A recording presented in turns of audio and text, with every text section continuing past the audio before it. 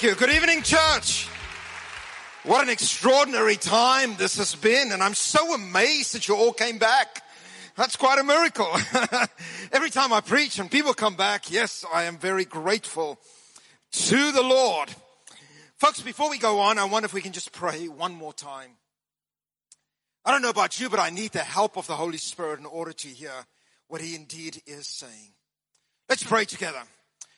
Father, you are enthroned in the heavens. We honor your name. We respect your name. We fear your name. May your kingdom come. May your will be done here in Shofar, in Stellenbosch, in the Western Cape, in South Africa, in the continent as it is in heaven. Forgive us our many trespasses. Give us every day the things we need. Separate us from the tyranny of what we want. Deliver us from our selfish ambitions and conceit. Give us the courage to forgive others. Liberate us from grudges held.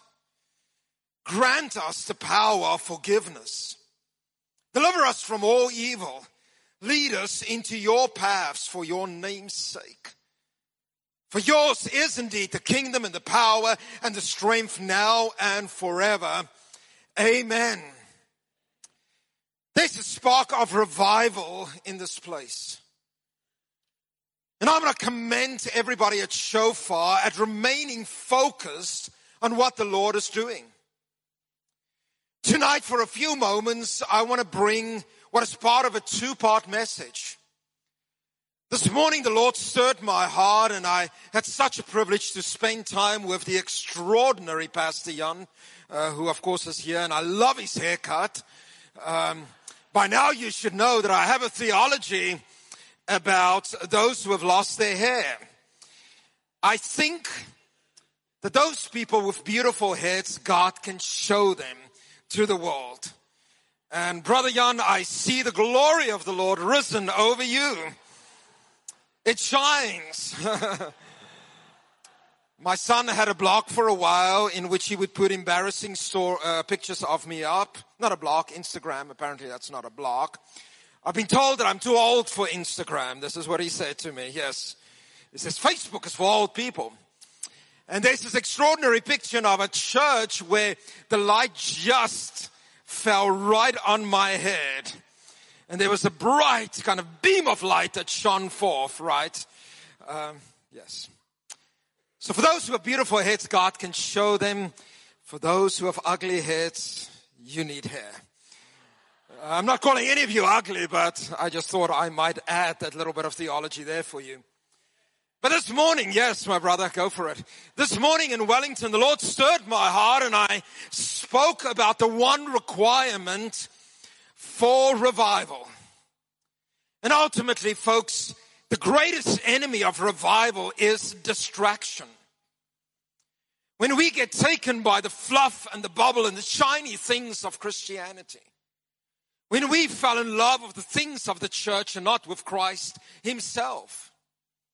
Psalms 116 makes this extraordinary statement. It says, the Lord saves the simple. In Hebrew, literally, it says this: God preserves those who have one heart, a single heart. David said the following: one thing I've desired of the Lord, this one thing I want. The Apostle James warned us that the greatest enemy of God's blessing is to be double-hearted. James, in actual fact, says when you want more than one thing, you become unstable in all your ways and you receive nothing from God. The greatest requirement for revival, for a reawakening, is to desire just one thing. And church, I know at the moment South Africa's going through a dark time. We are not blind, right? But tonight I'm here, as I said this morning, that sometimes the darkest hours right before the break of dawn. In church, I believe that all the prayers that we have prayed for so many years are about ready to turn. The turn is not far away. And tonight, before I preach, I had this unction of the Holy Spirit to almost beg you not to give up hope. Do not give hope, and do not give hope when it comes to this country. Do not give hope to the rest of the continent. There's a reason why there's this massive flare-up of xenophobia. South Africa's always been called as a country to the nations.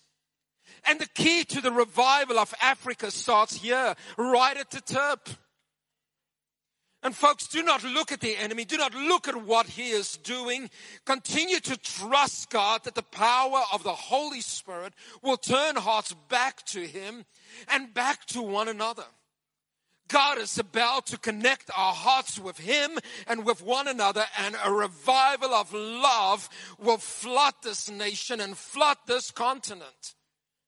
Church, I truly believe that we are standing on the brink of the greatest revival this world has ever seen. Do not get weary. Do not give up hope, but trust in him.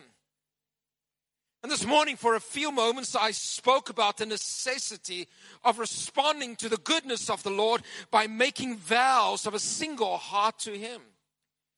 Tonight, however, for a few moments, I'm going to talk to you about what do we do after revival.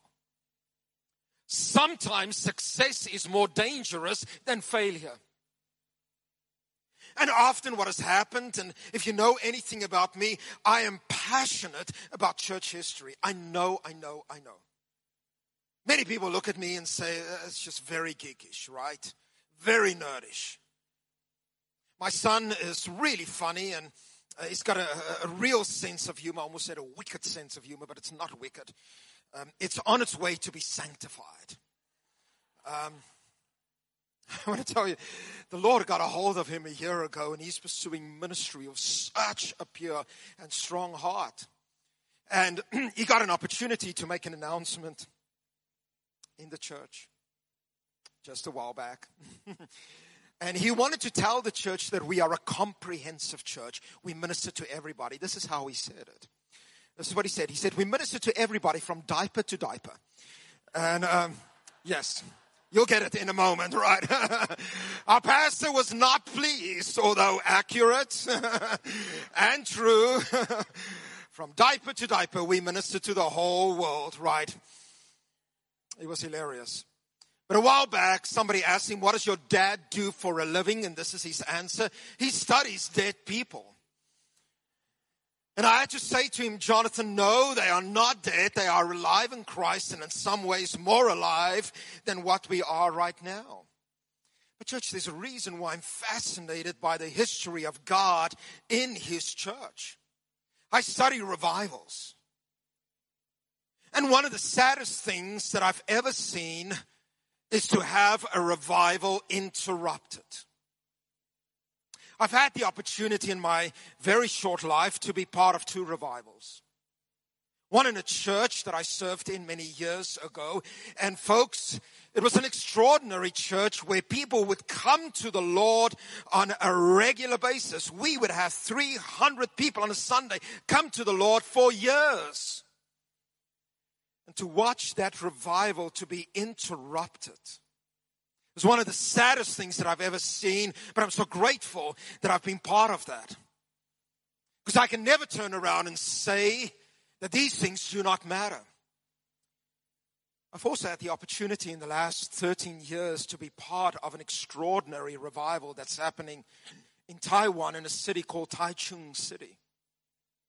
And 13 years ago, I got involved with a tiny little church that met in a Buddhist restaurant, vegetarian restaurant of all things, right? So imagine ministering between Buddhist sculptures. That's a fun thing, yes. I said to them all, do not take pictures. But 13 years ago, started to get involved in this extraordinary tiny little church, about 250, maybe 300 people. 13 years later, this church is about 9,000 strong. All of them converts from Confucianism and Taoism. And this church has planted 63 other churches around the world. They have a passion to see their city come to the Lord. And every single time I'm with them, their pastors tell me and they say, we are trusting God to build 1,000 churches in our city. 63 down, a few more to go. But that's their passion. And that revival continues on. And the Lord is bringing just people to Him in extraordinary ways. Tonight I want to speak to you about what happens after revival. How long can revival last? In the last 100 years, we've seen a number of outpourings. We've seen a number of reawakenings. And sadly, folks, for the most part, these reawakenings did not last long. Sometimes they lasted 5 years or 10 years or 15 years. However, the history of the church tells us something a little bit different. One of the things that need to be given back, that need to be reclaimed by the charismatic church, is a vision for longevity. In the city that we live in, I minister in a number of churches, but one of my favorite churches that I minister in is a Baptist church. Yes. Can Baptists, yes, can they do things? Yes, extraordinary things. And I love this church, absolutely love them. And I've been working with them for about 9 years. And I remember the first time I spoke at the church, I made such a mistake that I said to them, how wonderful, you've been here for about 100 years. I thought they've been there for a long time. This church was started in 1673. 1673. They on the same grounds. They've built 4 churches. You can see them in sequence. They've got a big church now. But here's a church that has flourished and has been a beacon of light to our city for almost 400 years. About 6 years ago, I had an opportunity to preach in an older church than that. I had an opportunity to preach in a church in Rome. And I didn't know the history very well, so I did my research. And folks, when I stood in that pulpit, it's a church called San Clemente. It was started by the church father Clement of Rome. And the foundation of that church, guess when it was built? 63 after Christ. And you stand on that ground and you realize that a church has been here for 2,000 years with no interruption. That church today is full of people on a Sunday. They're experiencing a Holy Ghost revival. It's a Catholic community. The priest that is there is so filled of the Spirit. He starts to do the missal and then he falls over and people have to bring him up a little bit again. And then there are tongues and interpretation. It's a wild Pentecostal church. 2,000. The question that I want to ask today is, how do we maintain revival?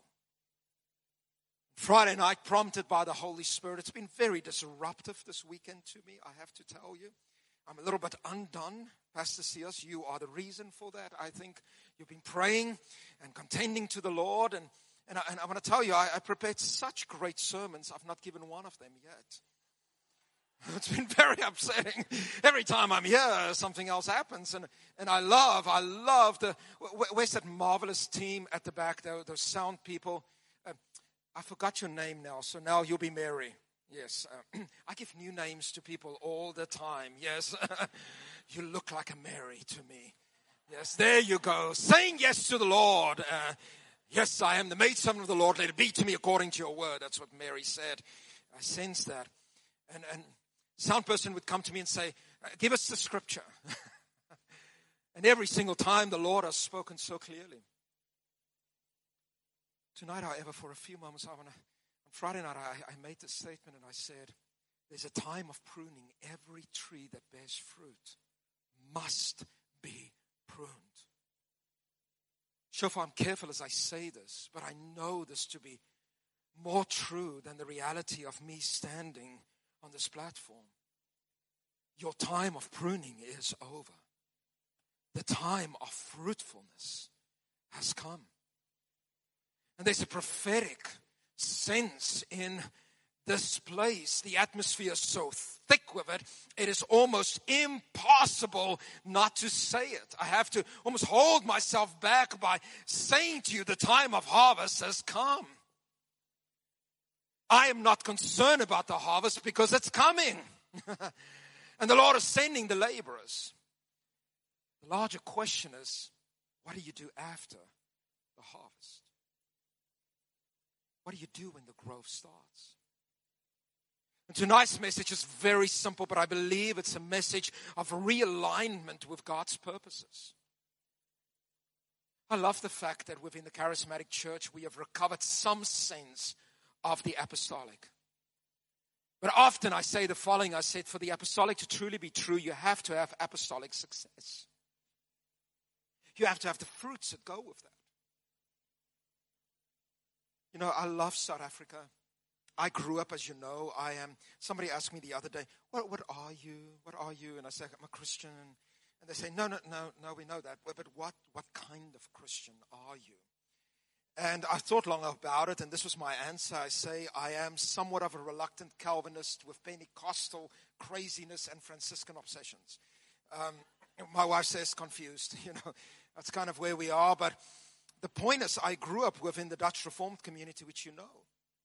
And you know that in most of this Western Cape, there are more Dutch Reformed churches than cows. Wherever there's oxygen, there's a little Dutch Reformed church right there. And folks, the reason for that, and let us never forget, is that there was a revival in this land. There was a man called Andrew Murray, a Scottish Presbyterian.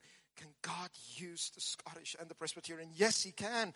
And he sent this man, and a revival broke through.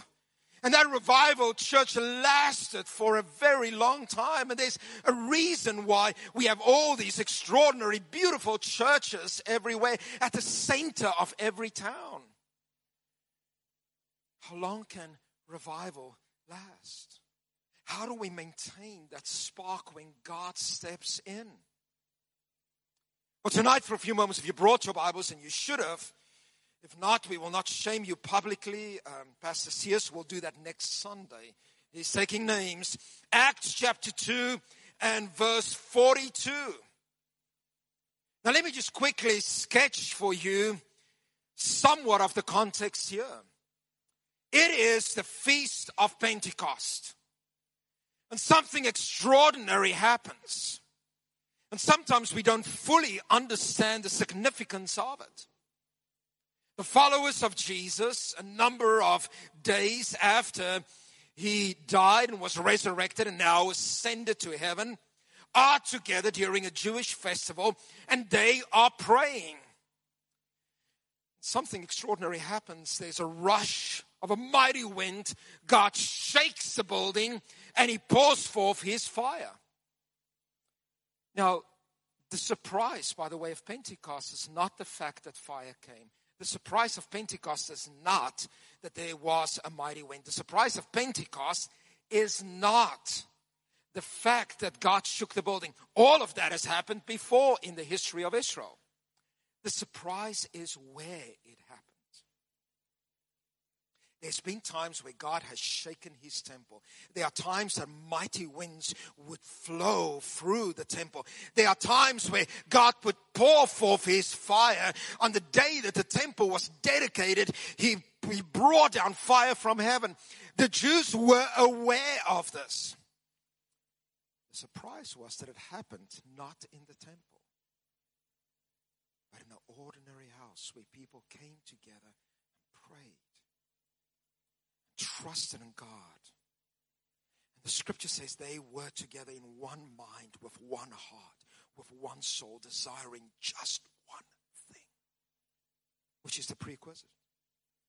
And what happens is that God liberated people and gave the ability to preach and to minister in different languages so that others could understand. My son, a while back, when he discerned a call, said to me, he said, I could never do what you do. He said, I cannot stand up and speak in front of people. And I had to remind him, folks, if you knew me as a teenager, I couldn't speak in front of people. In actual fact, when I became a Christian, I bargained with God, which, by the way, is never a good idea. And you will lose. And this is what I said to him. I said, Lord, I'll do anything. I'll go anywhere, but preach I will not do. I will not speak in front of people, and I will not pray in front of people. It is 37 years later, and those are the only two things I do for a living. The two things I said I would never, ever do to the Lord. But something extraordinary happened. God got a hold of me and provided me with a gift that is not naturally mine. It's a gift that I have to depend on Him. And that's what happens on the day of Pentecost. And these people go forward, and a miracle occurred. 3,000 people were added to the church in one day. Now the question is, what do you do after this happens? Church, I want to say to you, this is not unique in church history. There are moments in times where God just breaks open a country and millions come to the Lord. Like this. We're about to experience this in South Africa. Where hundreds of thousands of people are going to turn to the Lord. Yes, I know it's dark. The desperation is driving people to their knees. Church, is about to happen. I want to ask what happens afterwards. How do we maintain it? And tonight, just for a few moments, I want to drop into your hearts one verse. Just one verse. I'll read the rest, but it's really one verse I want you to look at. And in Acts chapter 2 and verse 42, this is right after this breaking of the Spirit, and 3,000 people are added. It says the following, and they, in the Greek it speaks about all of these people, were devoted, they devoted themselves to the apostles' teaching and the fellowship and to the breaking of bread and the prayers. Tonight I'm going to propose that there are 4 disciplines that we must adopt. Disciplines that provide us with the ability to maintain a culture of revival. I warn you already, this is going to get a little hairy before it gets better. Because there are some things that I need to say, not only about my own life, but certainly about some of the things that we struggle with. Note what the text says. They devoted themselves.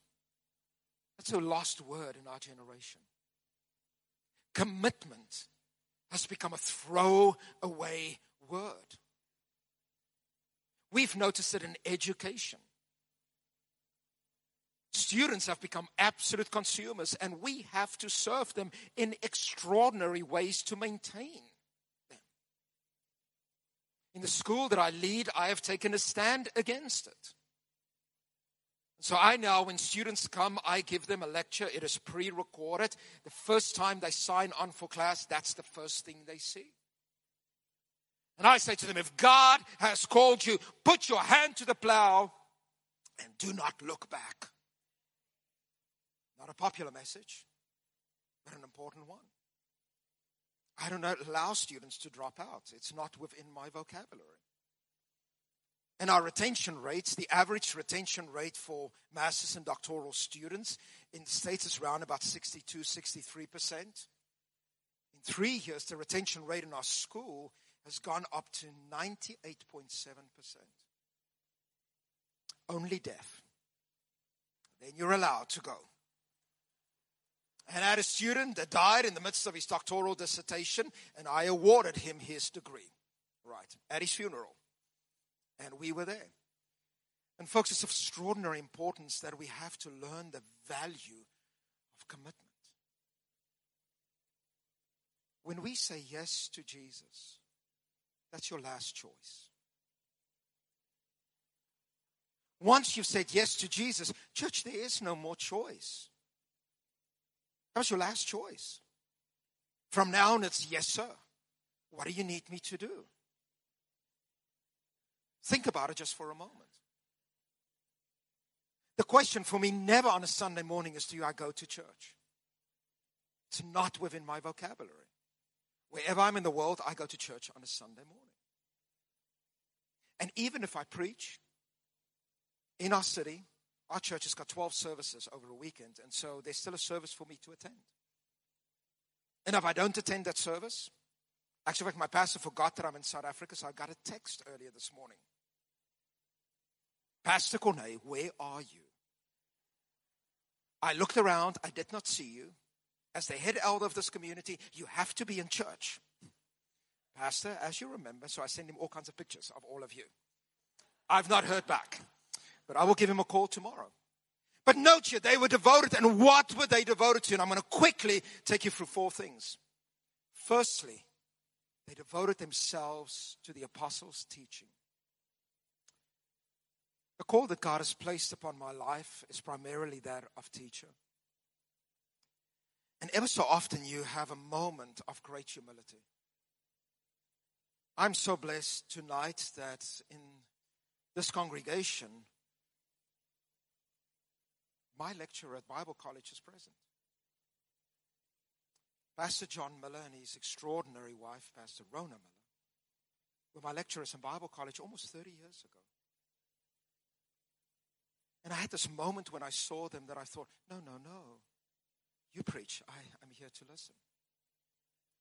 They've had a profound effect on my life and have schooled me. Pastor John might not remember this. He gave us a course on humility that changed my life forever. I hated it a little bit because it was so painful. You know, it was a really difficult thing. It taught me on the book of James. It's 30 years later, and those teachings reverberate within me. But for the last 30 years, I've been involved in teaching. And folks, let me just stop here for a moment. The number one problem that I encounter is that students do not come as students. They come as instructors. And when I was in Bible college, this is confession time, I came and already had a degree in theology. And I remember sitting there those first week or two, I'm thinking, what am I doing here? And then Pastor John came up. My life was changed. I want to encourage you, the ability to continue to learn from God is what keeps revival going. How much do we know about God? Church, I'm going to say to you, in the great scope of things, we probably know next to nothing. How long does it take to form a good Christian? The early desert father by the name of Evagrius Ponticus asks this question. He says, how long does it take to form a good Christian? And the answer, he says, roughly 85 years. It takes a lifetime of learning. My formal academic area of interest is the Gospel of Matthew. And I have read the Gospel of Matthew every month since 1999 in Greek. And my son said to me the other day, he says, by now you think you would understand it. He says, you still writing on this? The truth is, 20 years later, I read it every single day. And there are days that the revelation of the Lord hits me and I said, I know nothing. You can look at one word in Scripture for the rest of your life and you will not reach the bottom of revelation. Here's the problem. We come to church and after 2 years we think we're giants. I teach at a university, and I teach at a Christian university, and we are desperate. We are asking God to turn the universities in America back to the Lord. Do you know that the idea of a university comes from the church? And historically, universities have 3 structures. Speaking to all the students, oh, and I forgot, I'm so sorry. I'm supposed to greet the students online. God loves you. Welcome. I teach in a multi-site church and we stream a number of services. And I always forget to greet some pastor. Or I give them the wrong name. Right? I actually call the pastor Pastor Cookie. Seriously, I was convinced she's called Cookie. But apparently she's not. And there was an offense. I had to buy flowers. I had to repent. It took quite a while for us to be restored together. But the idea of a university comes from the church. And folks, let me just educate you a little here. The idea, the structure of our degrees came out of the church. The first course of study in the church very early on, around about the 4th, 5th century, was called the bachelor degree. What was the idea? You cannot get married until you've gone through this course. You are not ready for marriage yet. By the way, that truth reverberates through our house at the moment. I tell my son all the time, and it's true, folks, there are things you need to know before you step into marriage. And originally, a bachelor degree was about the formation of character, integrity, holiness, purity. Martin Luther writes a letter. In actual fact, it's one of the last letters that he writes. He writes it 2 weeks before his death. And this is what he says. He says, I'm concerned about universities. He says they have lost their foundation. They have moved away from the Word of God. And then he makes the statement. He says, I am scared that universities will become great gates of hell. That's the title of a book I will write. Great Gates of Hell. And sometimes we look at universities, folks, and it becomes a training ground for promiscuity and ungodliness. The second degree was a master's program in which you master a field so that you could teach it. And I head up our PhD program in the school that I teach in. And whenever we get our emerging doctors to come, I give them a lecture. And I said a few things. I said, firstly, you don't get a doctorate. Let me help you here. So when my students say, I'm getting my doctorate. No. Such a thing does not exist. You are becoming a doctor. Basil the Great is one of the early church fathers that speaks about it. This is what he says. He says, the church needs doctors. He says, what is a doctor? He says, this is somebody that can diagnose an ailment and prescribe a cure. In our program, it's a PhD in renewal studies, in revival. At the end of that, I make our students do a vow that I've written, and we're going to implement it in the next graduation ceremony. I was taken with the idea that doctors make vows. And what's the first vow? Do no harm. Lots of doctors out there, academic doctors, who do a lot of harm. I want our doctors, emerging doctors, to say, we will do no harm to the church. Folks, if we're going to maintain revival, you have to remain teachable. So here's confession time. I confessed it this morning, but maybe not everybody was there. When I joined the church that I serve in now 10 years ago, I met with my pastor. This is what he said. He said, I think you will be difficult to pastor. I was so offended. And I said, Pastor, what do you mean? I'm going to be your best congregation member. And this is what he said. He said, can you sit in church and when a wrong Greek word is used, can you be quiet about it? And I said, no, you are right. I'm going to be your most difficult person to pastor. Right there. The reason why I'm in church every single Sunday, folks, is that I need it. I need the Word of God. I need to remain teachable. There are things that irritates me. I'm just going to be very honest with you. I had a long conversation with your extraordinary worship leader over here yesterday, and I shared that with him. So worship songs, it's a big thing for me. The worship leader in sequence is the first theologian of the congregation. Because here's the thing. By Monday, you might not remember what I've said, but by Tuesday, you'll still be singing the songs. So the theology in our songs are so important. I wrote so many letters to my pastor, emails about our worship, that by April this year, he said, thank you, I receive it, but no more letters about worship until next January.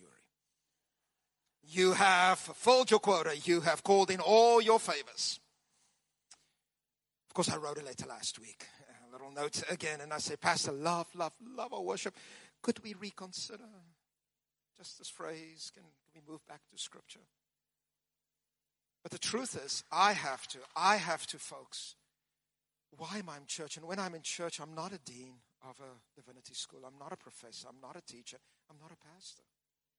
When I sit, I'm a follower of Christ that needs the Word. And I want to plead with you, one of the ways that we maintain revival is remain teachable. Remain teachable. The second aspect that these Christians were devoted to, they were devoted, and I love the way that it's translated. The ESV gets it right here. The Greek is very awkward here, and it literally says, and they were devoted to the fellowship. Not just any kind of fellowship, the fellowship.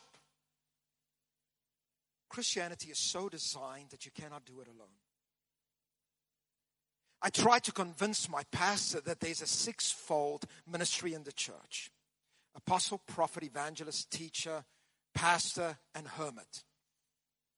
And he said to me, there is no such gift in the church.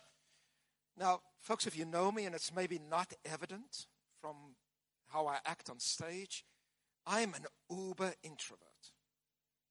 I worship in a church of radical extroverts. I serve in a church of huggers. Can't deal with it. I have a personal space that's a little larger than most people. I was in a serious car accident a number of years ago, and I had to go to a physiotherapist. And by the second treatment, I pushed him off me, and I said, no, cannot do this. And I walked out. My doctor sent me back. They made me sign a contract to say that I will not leave again. And if I leave, there will be a penalty of $200. By the third treatment, when his stomach was in my face, I pushed him off and I left again, and I had to pay the $200. I said to my wife, I'd rather die of this pain than to be touched by a stranger. But it's ungodly. Of course, being married helps a little bit. Being married to Italian helps a lot. Having a son that's 99% Italian and 1% South African. You know, when they sit, every part of his body must touch my body. And when I say, Jonathan, scoot over, he says, why? Would you break my heart? It's all over me. And now we have 2 Italian cats and a massive dog that's a horse. That's all over me. Every morning I wake up with all these animals in my bed. It's a very, very painful and difficult thing. But I live in a church where folks had hugs. And after I preach on a Sunday, and I preach pretty much every third or fourth week. And at least in the summer. And so the moment that I preach, I make a beeline for my car. When I get to my car, there are people there to hug me. We have an elder in our church. It's this beautiful, noble, beautiful, extraordinary African-American gentleman, tall with gray hair, regal-looking guy. He's huge. He was a football player, American football player. And the other day at our elders meeting, he got a hold of me and he hugged me. And it went on for 3 minutes. Right, and I'm patting him on the back, and I'm saying amen, and I'm trying every part of my body. And then, of course, this is what he did. He was holding on to me, and then he kissed me. He kissed me on both cheeks, and he whispered in my ear, and he says, you are loved. And I said, I know, I know I'm loved. But too much, too quickly. Church, we need the fellowship of Christians. I love the Afrikaans word for hospitality, which, by the way, is a requirement for ministry. And hospitality, folks, is not Cook Sisters and Rooibos tea, although those are lovely in their own time and space.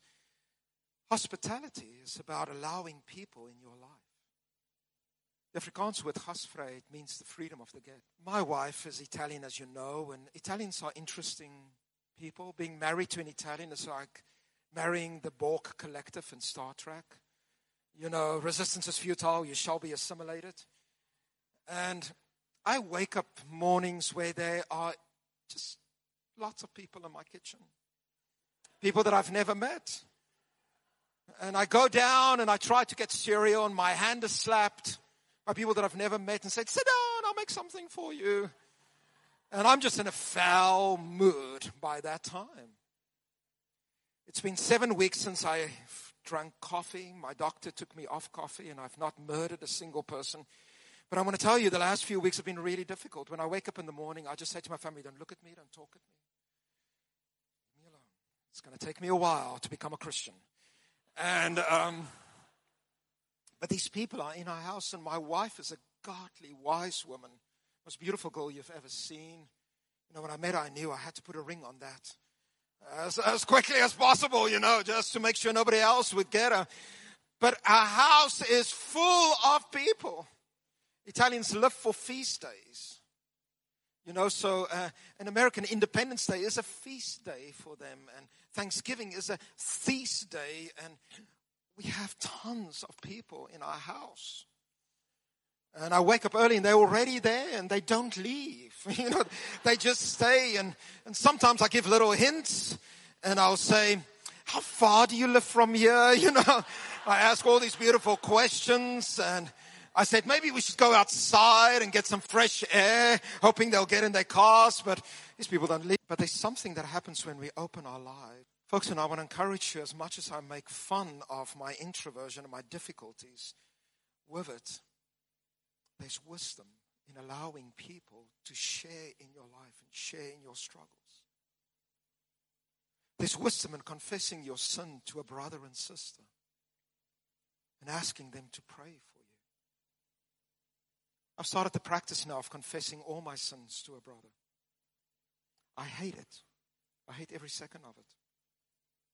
But there's something that divine that happens when you open your lives to someone else and God gets a hold of you. It says they were also devoted to the breaking of bread. Church worship is going to be transformed in the next number of years. And the sacraments that have been afterthoughts will become central in our worship again as avenues of grace and miracles. The powerful thing about, and I like that word sacrament, of communion, the Lord's table, is that we receive something that we don't even fully understand.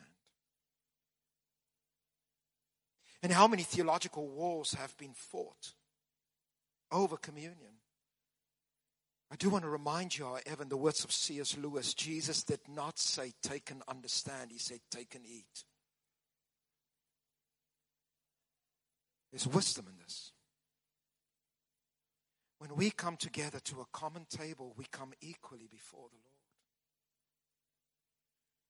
We have transformed our community of worship where the table is the central aspect of our worship. And people were concerned.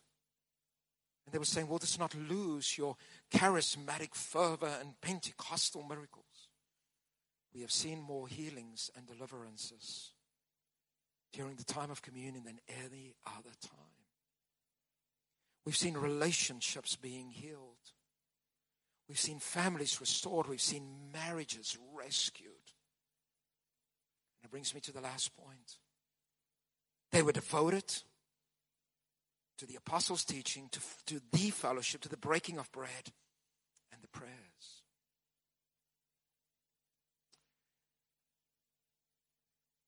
The university that I serve at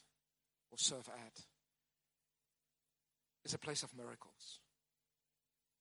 It is impossible to walk that ground, and everybody that comes there will tell you this. When you walk the ground, you feel the presence of the Lord. And there's one spot that I never walk across, because every time I walk across it, God has spoken to me so clearly that I'm quite scared of it.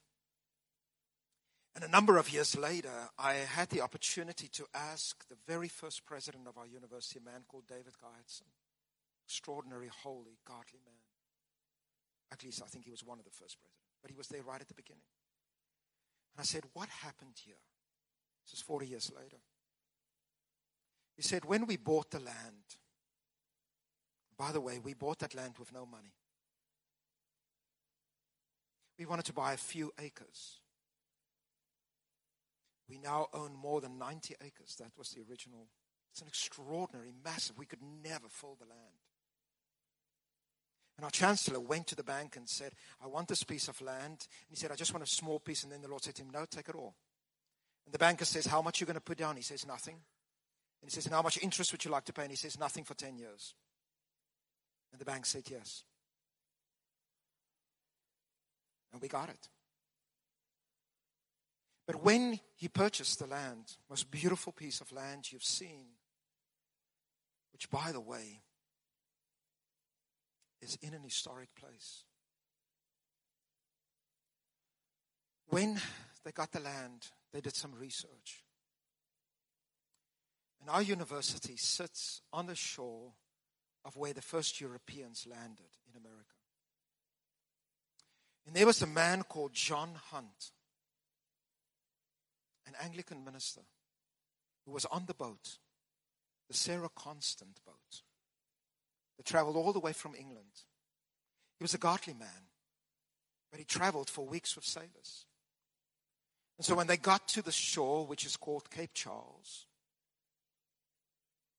he would not let the sailors off the boat until they fasted and repented for 3 days. And once they got off, he walked these grounds and he prayed. And he said, God, I promise